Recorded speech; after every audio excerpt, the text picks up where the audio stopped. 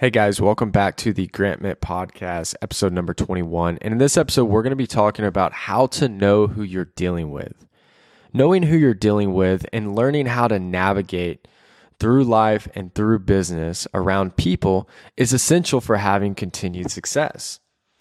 Anybody, even if you haven't been in the business world yet, can just look at their personal life or growing up in high school, college, middle school, elementary school, whatever the case was. And you learned how difficult it was to be around a big group of individuals who come from different backgrounds, religions. They're being taught different things by, obviously different parents, and they all want different things. Some people are driven by success, some attention, some significance. Some just want to be loved and they want to be approved and that what they're doing or what they're saying is enough. And each one of these people have different things. And even if they're great people, what we sometimes fail to realize is just because they're an amazing person or they seem great does not mean that they're for you. And that doesn't make them bad. It just means that they're not a for life person.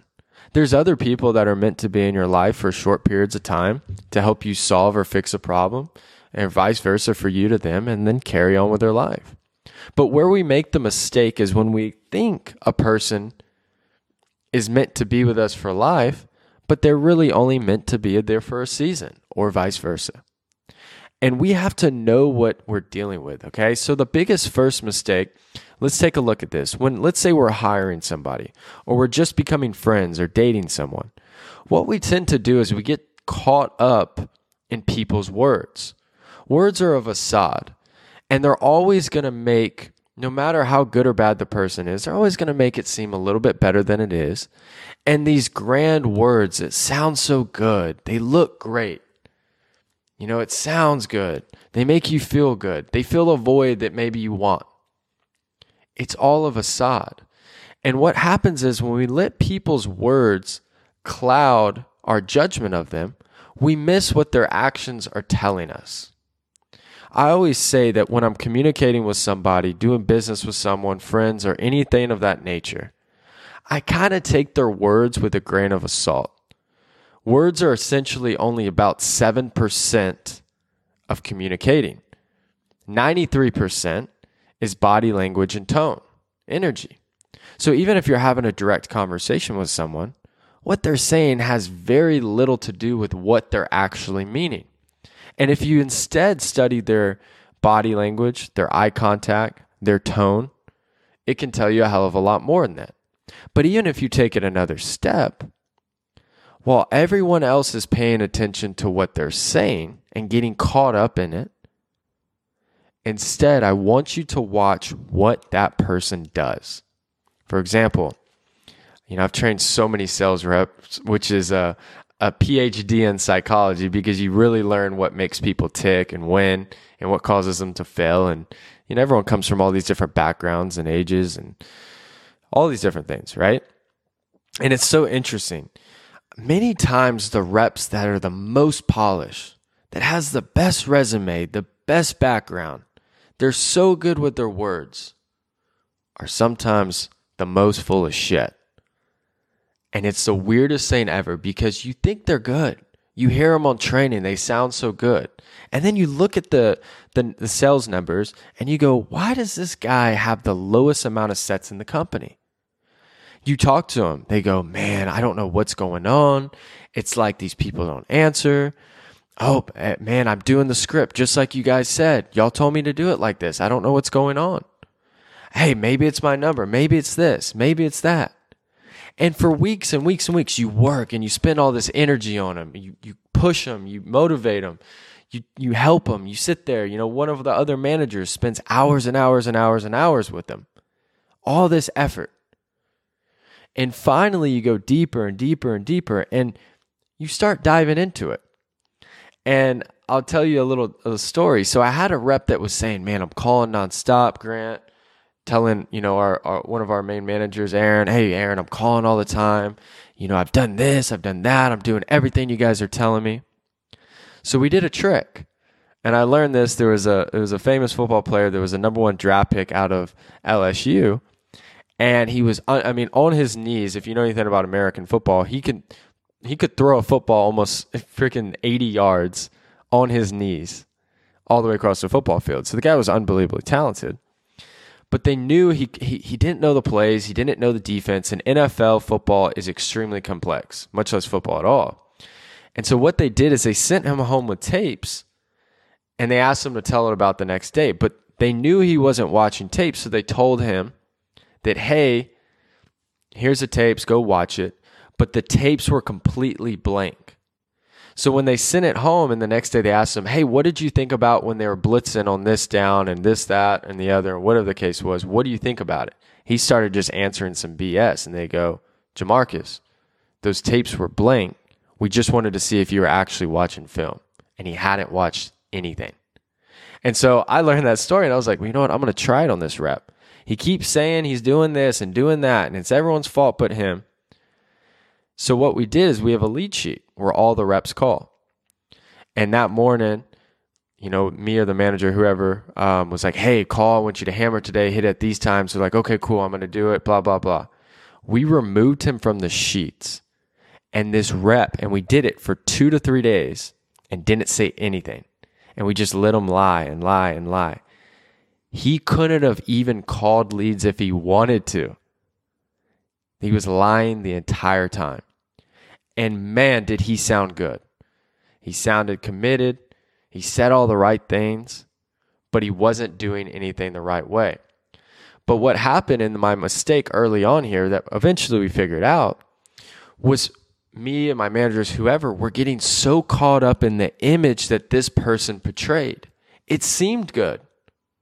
It looked good. It sounded good. It hit all the boxes checked to be a good sales rep. But if we would have ignored everything he said and how good it looked and everything and just focused on, okay, how many appointments did he set? What did he do when he got no-showed? How did he handle this situation?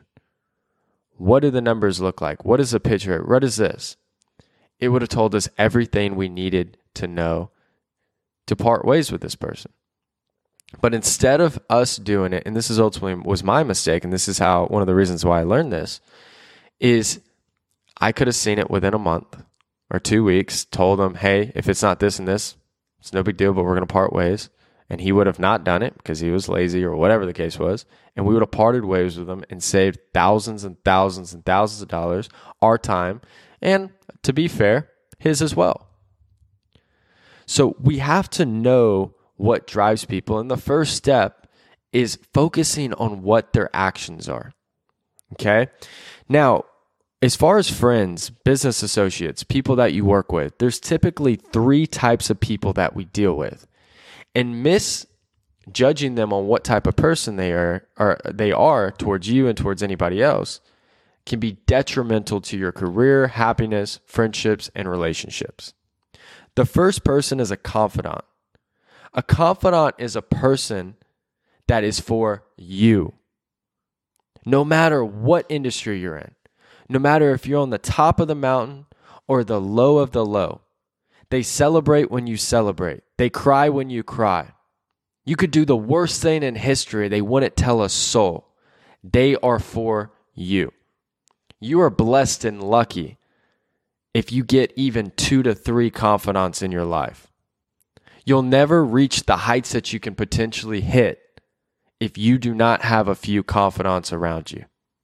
Life is too difficult. People are too quick and wary to turn on you, screw you over. And that's part of life. But to go to the heights and achieve things that you want to achieve, this could be your spouse, this could be your brother, this could be your friend, this could be a family member, this could be unlikely people you would never imagine. But the way to see if they're a confidant is when you tell them great news, are they as excited as you are? When you tell them something terrible happened, do they truly care? Do they feel the same pain that you do? These little things and continued year after year after year, consistent motives, not what they say almost, but what they show you, will tell you if you have yourself a confidant. Next is a constituent. Okay, constituents are not for you. They are not against you, but instead they are for what you are for. For example, if you have an opportunity to make them money and they want to make money too, they are going to be with you. They're going to sound good. They're going to look good. They're going to do everything right until what? Whatever you're helping them with, whether it's a job, whether it's an opportunity, whether it's whatever, of making them money, if that goes away, they will go with it. Many times broken people are extremely vulnerable around a constituent because constituents are extremely confusing because they seem like they're your best friend ever. They do everything the right way. They're not evil. They're not in your face. It seems good. But what happens are they're very unloyal people. And that may not be their total characteristic, but this is what is most important is they're very unloyal to you. They are loyal to the situation you're in. We see this with people like celebrities and famous athletes. When they're at the heights of their career, these people come out of nowhere. They do anything for them. They're nice. They support them. They hang out with them. They do all these great things. But the second something bad happens in that person's career, what happens to the constituents? They disappear out of thin air. So don't be surprised when a constituent is there, is cheering, doing everything, and then like a thief in the night, they go get with somebody else. They go work for someone else. They leave in an instant, faster than you can blink, because they were always going to do that from the beginning. Okay? These are temporary people. And it's okay because you can use them in the right way. And by use, I mean not be affected in your business or personal life. Okay? Now I'm gonna kind of elaborate this on the next part and kind of show you how I did it in my life and how you can implement it in yours. The third type of person is a comrade. Okay? Comrades are not for you. Okay? They're not for what you are for, but they are against what you are against. So, for example, have you ever made an unlikely relationship with someone that you had arguments with, that you didn't connect with, that y'all never got along, but you suddenly had a common enemy? Comrades are similar to scaffolding that builds a building. They're there for a short season. We've seen this in wars. Like, for example, the United States and Russia in World War II. They're not for what they're for. Russia or the United States is not for each other, but they were against a common enemy. So we have to realize that certain people are temporary people in our lives. It doesn't necessarily mean that they're bad people, but we have to understand who we're dealing with so we can protect ourselves, our families, our business, and our livelihoods. So, for example, when I started working at this solar company, there was this manager that was basically at the same level as me at the time. All right, and I was running initially, before I was like a director or whatever the case was, the Houston office. He was running the San Antonio office. He was overall a cool guy, but a lot of people in the company did not like him at all. And they joked that his name was Loki. And Loki, if you've seen Marvel, is basically like the evil villain. He was a very selfish guy, super cool. But one thing I noticed about him was all he cared about was money, gaining power, and doing whatever it would take to make sure his needs were met. So if I was in his way and it was between me and him, he would screw me over in a split second. And I knew this about him, but it didn't mean that I had to avoid him, because I knew I was moving up in the company and I was likely going to come across a time where he might be in that position. But weirdly, as I was moving up, me and him, I befriended him, we became cool, because in a way, we both wanted to move up, but we were against a few simple things.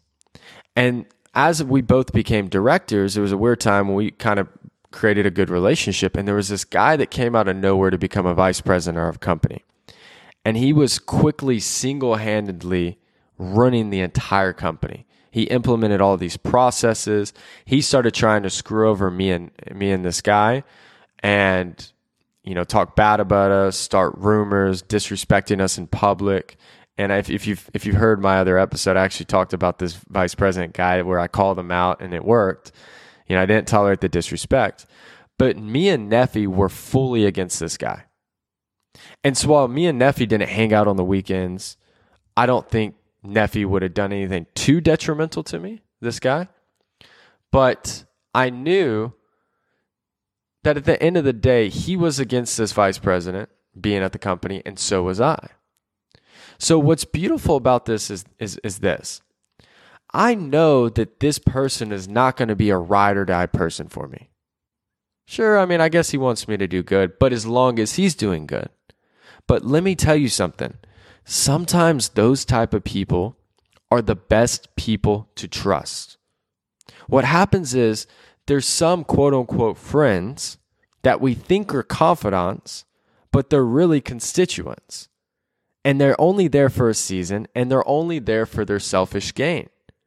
But many times friends can hide the envy, can hide the hatred, can hide the jealousy very easily because it's easy. You're not suspecting of them. But someone that's maybe a comrade, that's against what you're against, that's quote unquote an evil villain, like we were joking earlier. But here's the secret. I knew what this manager would do in every single situation he and I could be in together, or if he was alone. For example, if it's a business deal, I know that this person is going to always do whatever makes him money, even if it means screwing me over. If it's a he said, she said battle, he's always going to throw me down. So this is an asset to me because I now know who I'm dealing with. A constituent or a person that it seems like a friend but may not be a friend, that person I'm wary of because I don't know what they're capable of. I don't know what drives them. It's more difficult to figure out. So instead, the secret is setting up situations and opportunities where it benefits that manager to help me because it helps him. I can trust someone like that. That doesn't mean they're over at my house on Thanksgiving. That doesn't mean they're with my family all the time. But it means I know what that person's going to do, so I can help put him in situations that maybe benefit him, but also benefit me, my family, my team, my organization. So what happened is with this manager, we worked together to make sure that this vice president that came in that was quickly running the company could not take out me or could not take out him. And because we both had so much pull in the company, we were close to the CEO, we were close to all the other managers. While many people didn't like him, I had a good relationship with everyone for the most part. We were both protected, and that vice president ended up getting fired, and me and him ended up getting promoted and moved up. Now, we did this to protect ourselves in the company, but this is my point. I was never screwed over by this other manager. If I didn't get close to him, he could have quickly became close with that vice president, created an alliance with him, and they could have taken me out, which could have easily happened because the first target of that VP was me. It wasn't the other guy. And so you got to know who you're dealing with. And the hardest part about this is removing the emotions that block us making clear and concise decisions and seeing who we're actually dealing with. You have to realize not everyone's going to have the heart that you have.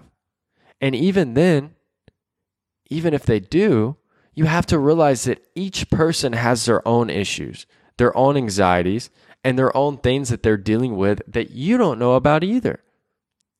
It's okay for not every single person to be just so obsessed with you that they'll do anything for you. But it's not okay for you to blindly and naively believe that people are going to do just that.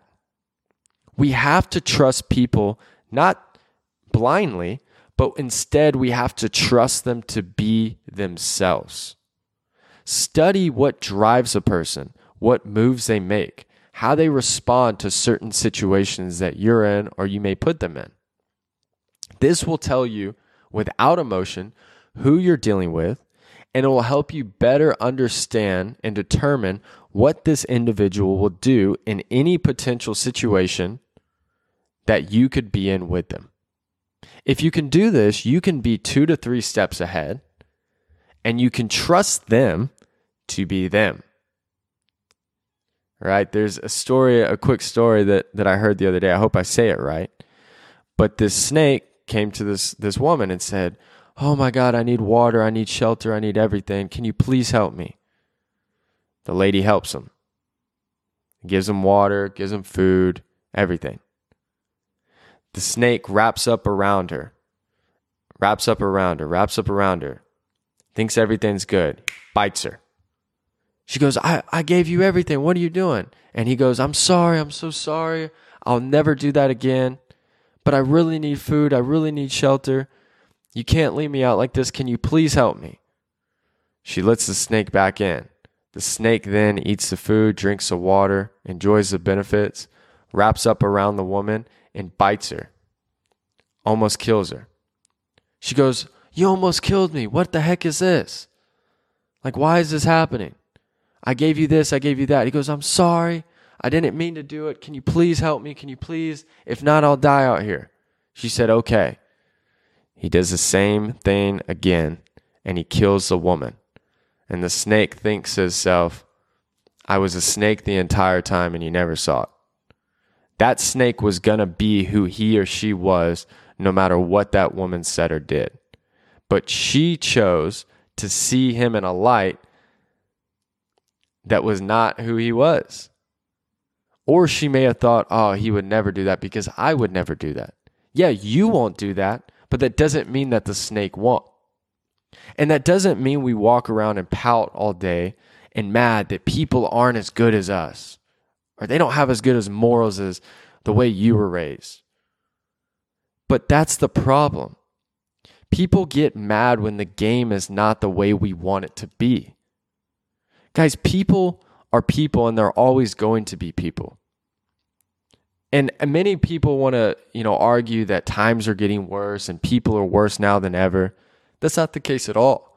We're actually living in one of the most peaceful times in human history. The only difference is when they did horrible and mean things hundreds of years ago, it wasn't posted to Instagram, Twitter, or YouTube a split second after. Now you just simply have a microscope on everything that was already happening. So, points to take away from this is I want you to start looking, whether it's people you do business with, your friends with, and I want you for a week to remove and stop focusing on the words that they say and instead focus on the way that they react to every situation that you are in with them. And I want you, without emotion, to determine what makes that person tick. What makes them do what they do. And I don't want you to judge them. I don't want you to talk bad about them. But I want you to understand who you're dealing with. And I want you to then trust them to continue to do and act in the same way that they have shown you the entire time. Then you will always be protected because you can then anticipate what that person would do to you, your team, your company, or your family in any scenario they could be in. So thanks, guys, for listening to episode 21. As always, if you guys can make sure to subscribe and leave a review on Apple Podcasts and Spotify. If you guys have any recommendations or questions or maybe things that you'd like me to talk about in the future, don't hesitate to reach out on Instagram at Grant Mitt.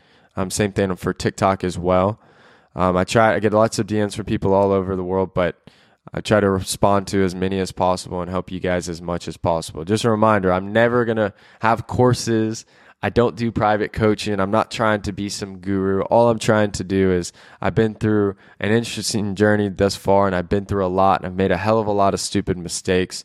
And all my mission is with this podcast and everything that we put out on social media is just to do one thing, and that's to help people have a better lives for them, their families, and their future generations. So thanks, guys, for all the support and love. As always, I hope you guys have an amazing week, and I will see you again for episode 22. Thanks, guys.